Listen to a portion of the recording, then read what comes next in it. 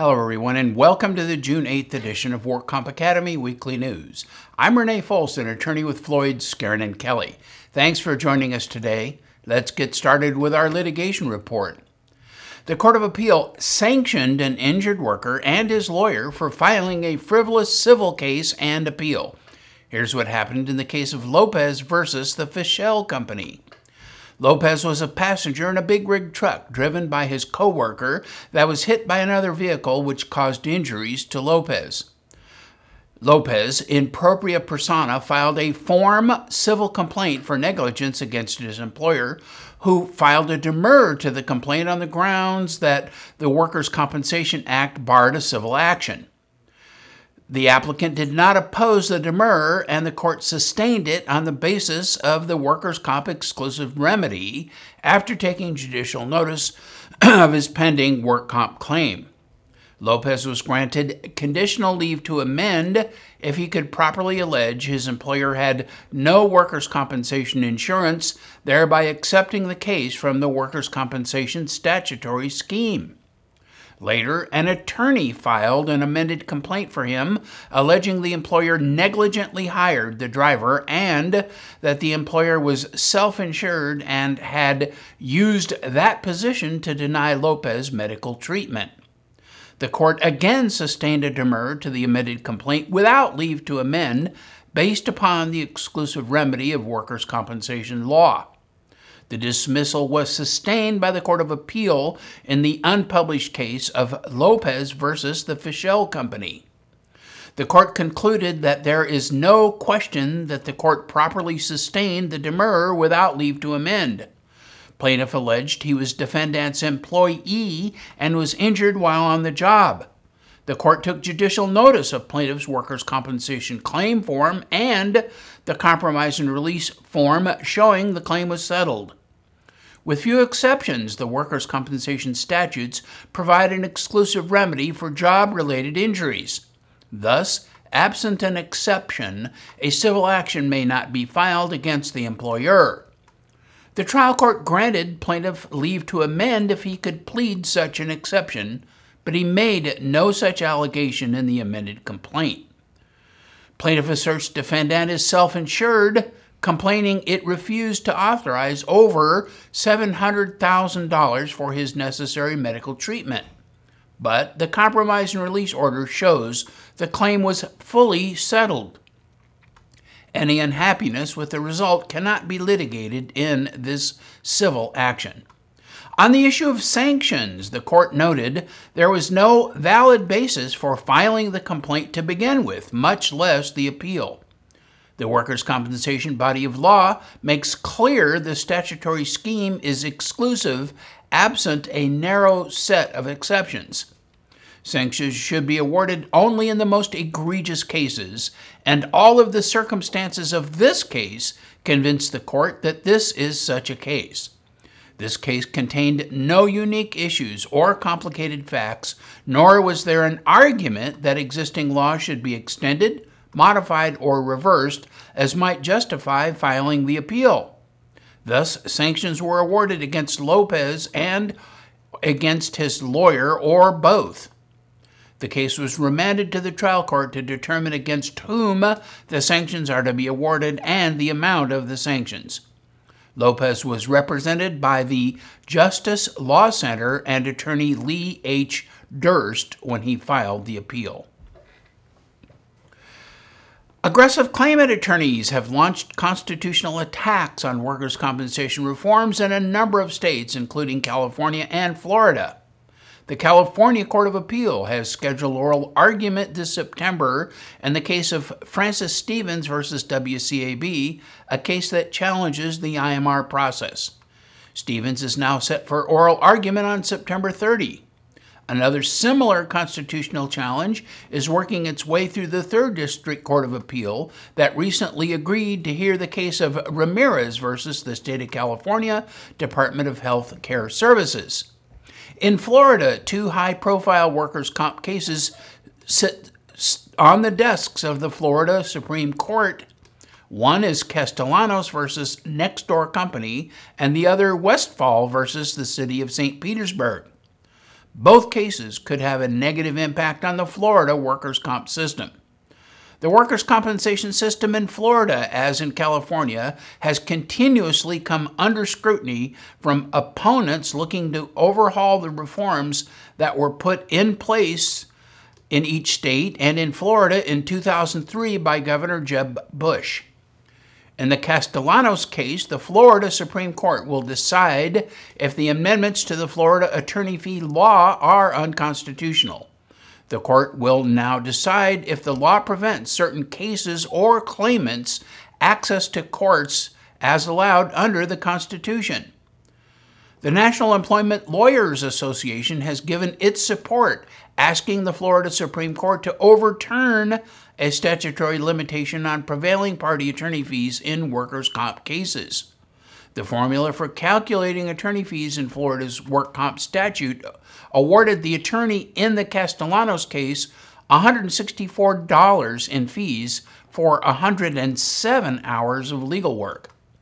In the Westfall case, the Court of Appeal found that the law setting a 104-week limit on temporary disability benefits was unjust, since it puts injured workers like Westfall in a no-win situation of being unable to receive temporary benefits while also not being eligible for permanent disability. The appeals court in Florida concluded that the Florida statute that limited an injured worker to no more than 104 weeks of TD benefits, even when he is still totally disabled, was unconstitutional. The court reestablished, however, the previously existing 260-week limit. After rehearing, the Florida court reinterpreted the law to mean workers could apply for and receive permanent benefits at the end of the 104-week period because they are, quote, deemed to be at maximum medical improvement, end quote, as a matter of law. The Florida Supreme Court decided to hear both cases.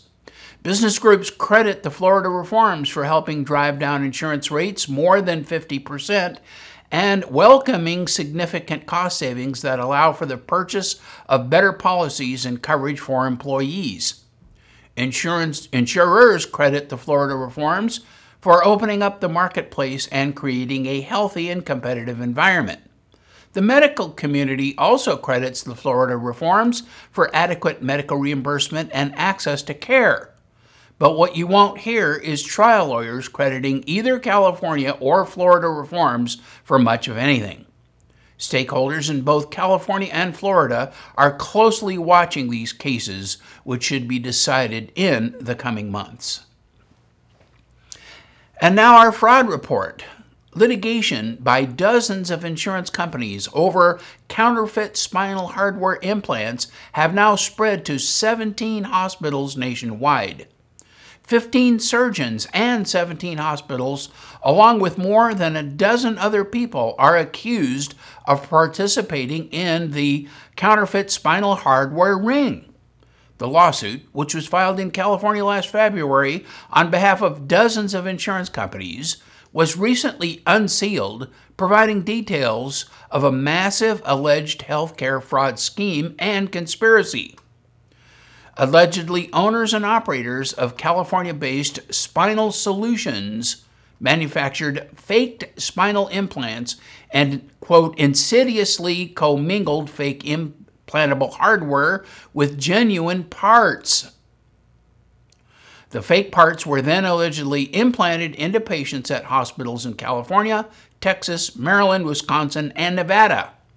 Production of the counterfeit rods and cages allegedly began in 2007 at a machine and tool shop in Temecula, California. And doctors, hospitals, and distributors began a 5-year relationship with Spinal Solutions to market the fake parts. Allegedly, kickbacks were paid to surgeons who would then use the fake products. One example was Maryland surgeon Randy Davis, who allegedly was paid nearly $500,000 in kickbacks in exchange for getting the products used in surgeries at the University of Maryland's Baltimore-Washington Medical Center. Nevada surgeons Jack Swinder Grover and Patrick McNulty are accused of taking kickbacks in return for implanting the fake parts into unsuspecting patients in the Nevada Orthopedic and Spine Center. Wisconsin-based surgeon Cully White is accused of implanting the hardware for kickbacks into patients at Milwaukee's St. Francis Hospital and Aurora Street St. Luke's Medical Center. Several California surgeons are also named in the complaint. Surgeons named in the suit are also accused of accepting cash, free airplane rides, meals, vacations, and other forms of entertainment in exchange for referring patients to certain hospitals where they would get the fake parts implanted. Those hospitals are also defendants in the complaint. Diagnostic facilities are accused of also taking kickbacks in return for false reports justifying the need for surgeries. The lawsuit was not a shock to California spinal surgeon Scott Letterhouse, who, as president of the Association for Medical Ethics, has been a watchdog regarding spinal surgeries. He says the spine industry is corrupt and it needs a washing from top to bottom. The industry has seen significant growth in sales, going from $250 million in 1994 to $7 billion in 2009. And there's big money in the spinal hardware business. 6 spinal solution screw caps cost about $3,000 to make, but they were sold to a hospital for about $17,000 and then billed to an insurance carrier for $50,000. And in medical news, new research shows that American patients undergoing orthopedic surgery receive more pain treatment but less pain relief than compared to orthopedic patients internationally. And poorly controlled pain after surgery is a major problem internationally, despite efforts to improve it. American hospitals regularly assess pain because it is a requirement for accreditation. Using this data, researchers compared patient-reported outcomes in a pooled patient sample from 4 American and 45 international hospitals. The study found that American patients, contrary to prediction, had higher mean worst pain scores than international patients. These findings were surprising, and so the authors did further analysis to check pain management practices provided to American patients as compared with international patients. They found that American patients were actually receiving more opioid medication in the different phases of surgery, before hospitalization, just before surgery, and during the first day after surgery. Since high amounts of opioids can sensitize patients to nociception, the authors then checked to see if American patients receiving the lowest opioid doses also experienced more pain. They found that 25% of USA patients receiving the lowest doses of opioids had a higher worst pain score than the 25% of international patients receiving the lowest doses of opioids. This indicates that sensitization by opioids is not necessarily the reason for the observed differences. The researchers conclude that the higher mean worst pain score in the USA patients on the first day after orthopedic surgery does not have a simple explanation. USA patients receive more pain medication than international patients and yet report worse pain. Thus, the findings of this study are puzzling, as American patients were treated according to current clinical practice guidelines to a greater extent compared to international patients. More investigation is therefore warranted. The White House Forum on Antibiotic Stewardship brought together 150 representatives from food companies, retailers, drug makers, farmers, medical societies, and others to discuss solutions to antibiotic overuse in livestock, animal feed, and humans. The forum builds on a number of steps government has taken to combat antibiotic resistance. The Centers for Disease Control and Prevention estimates that drug-resistant bacteria, which stops responding to the medicines designed to kill them, causes 2 million illnesses and about 23,000 deaths each year in the United States alone. CDC officials say that antibiotic resistance might be the single most important infectious disease threat today. If we lose antibiotics, the medicine chest will be empty, and it will not only undermine our ability to treat routine infections, but it will also undermine much of modern medicine. We risk turning back the clock to a world where simple infections can be fatal just as they were a century ago. Among the topics under discussion will be developing guidelines for recommendations to control the overuse of antibiotics in hospitals and curtail their use in food animals. Separately, the Food and Drug Administration will announce that it has finalized changes to the Veterinary Feed Directive regulation. This is an important piece of the FDA's overall strategy to promote the judicious use of medically important antibiotics in food-producing animals, as it facilitates bringing the feed use of such antibiotics under the oversight of licensed veterinarians. Some stakeholders are now questioning if inactivity rather than injurious activity might be the new basis of continuous trauma claims. This question arises after a new California Supreme Court case once again reiterated the minimal standard of causation required for a workers' compensation claim. The court reversed the Court of Appeals judgment in the case of South Coast Framing versus WCAB and pointed out that unlike tort law, causation and workers' compensation need only be a contributing cause. With that in mind, the industry is constantly aware that continuous trauma claims can be established for a number of physical stressors in the workplace that contribute to an injury. But now, a new report may suggest that being inactive and doing nothing physical at work may similarly contribute to a litany of physical problems.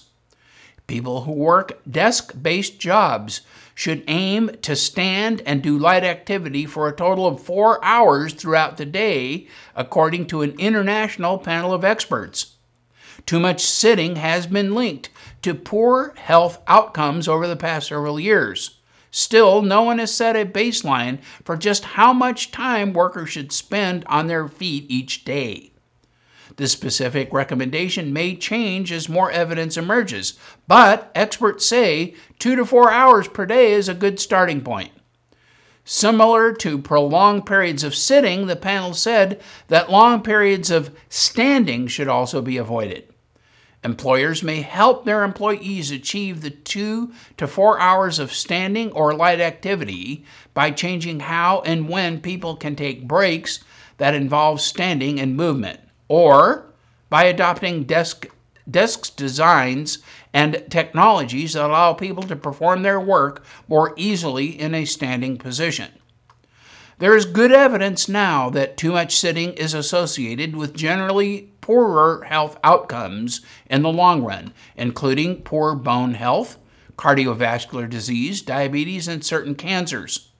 Individuals who are not gaining the benefits of a physically active lifestyle may at least mitigate some of the health hazards associated with physical inactivity by standing more during the day. And in regulatory news, experts say that Obamacare premiums may increase as much as 30% in 2016. Healthcare costs are the primary reason for price increases in workers' compensation premiums, but that is not the only market reeling from increased medical costs. According to preliminary information published by the White House, dozens of health insurers selling plans under Obamacare have requested hefty premium increases for 2016. The insurers have cited higher than expected care costs from customers they gained under the Obamacare's coverage expansion and the rising cost of prescription drugs and other expenses as reasons. Among the market leaders, Blue Cross and Blue Shield of North Carolina is seeking a roughly 26% premium increase, while plans in Illinois and Florida, among other states, are asking for hikes of 20% or more. In Pennsylvania, Highmark Health Insurance Company is asking for a 30% increase. The preliminary requests were announced as the Supreme Court prepares to rule on the validity of Obamacare's tax credits to offset the cost of premiums for lower-income consumers in most states. Individual health insurance policies are a relatively small slice of the overall market. Many more people are insured through an employer, and it is not clear whether any of these preliminary rate hikes will stick. Regulators in many states have the power to reject price increases, and many who don't are expected to at least pressure insurers to soften their plans. Health insurance price hikes have been the subject of growing scrutiny for years. Obamacare only requires insurers to report proposed hikes of 10% or more. That's only a partial picture of the market that tilts toward a worst-case scenario. Insurers will spend the next several weeks talking to regulators about their premiums before rates are finalized later this summer. Consumers should start learning how rates may change for their specific plan by early October. That will give them several weeks to shop for the best deal before November 15, which is when people can start signing up for coverage. The city of Santa Monica says that after 3 years of significant increases, workers' compensation claims fell 15% in the second half of last year. Although claim frequency remained relatively stable in most city departments, it declined within the Big Blue bus system. The city has self-insurance programs to provide for general liability, bus and automobile liability, and workers' compensation claims. The city retains self-insurance up to $750,000 for workers' compensation. Then, the California State Association of Counties Excess Insurance Authority covers up to an additional $4 million for workers' compensation and arranges for excess of workers' compensation over $5 million. California City's excess liability is a joint powers authority of 12 medium-sized California municipalities, and it's a member of the California State Association of Counties Excess Insurance Authority for the purposes of providing access to excess workers' compensation coverage for major employee injury risks through a program of pooled self-insurance, reinsurance, and insurance on a risk-sharing basis. City officials say that the significant decline in claim frequency represents one of the few positive developments the city has experienced relative to workers' compensation for quite some time. The city has reason to be cautiously optimistic that workers' compensation costs will stabilize over the long term. 18 members of the police department have undergone work-related surgery since July, more than double the previous year's total. A majority of the surgeries impacted sworn officers who get all of their pay while recovering, unlike non-sworn workers who get 2/3 of their pay. Additionally, those absences have to be filled to maintain patrol staffing levels, so City Hall pays more in overtime. City officials think the bump in surgeries and longer recovery times are the result of an aging workforce. Nearly 40% of the sworn officers are more than 45 years old. City Hall spends a lot of money just litigating all of the claims. So in July of last year, they started a pilot program within the city police department that incentivizes employees who forego attorneys. City officials cite a 2014 California Workers' Compensation Institute study that found that litigated claims cost $56,000 more to resolve than non-litigated cases. 7 fewer claims were litigated in the second half of last year when compared to the second half of the prior year under this program, according to city officials. This, they say, could result in nearly $400,000 in savings for City Hall. City officials are continuing to place injured Big Blue Bus workers in light or modified duty jobs while they recover. They said studies show that recovery times are longer for employees who stay at home during the recovery process. City officials are now putting bus driver job candidates through physical tests to be sure they can handle the work. The Obama administration, with support from House Republicans, is pushing for reductions to workers' compensation for federal employees, to the consternation of fellow Democrats and union allies. The Republican chairman of a House Education and the Workforce Subcommittee cited concerns that workers' comp benefits are too generous and can discourage an employee's return to work. But there is assuredly opposition. The top Democrat on the full committee says he's disappointed that the Department of Labor would come forward for the third time in the past 5 years with a proposal to cut benefits for injured federal workers. He says the proposal is not evidence-based and any justification has been completely debunked by the Government Accountability Office. Currently, the compensation level for injured workers with no dependents is 2/3 of their pre-injury wages. But for federal employees with dependents, which is about 64% of all claimants, the compensation level is 75%. Among several proposals, one of them includes that the Labor Department cut rates to 70% for all categories of workers. This would mean reduced benefits for the majority of recipients. The director of the Labor Department's Office of Workers' Compensation Programs claims that the 75% compensation rate can result in benefits greater than the injured worker's usual take-home pay. The Obama administration says the current program, with its tax-free compensation, can encourage workers to stay off the jobs longer than necessary. It is estimated that the savings of the Labor Department's proposals would be $360 million over a 10-year period.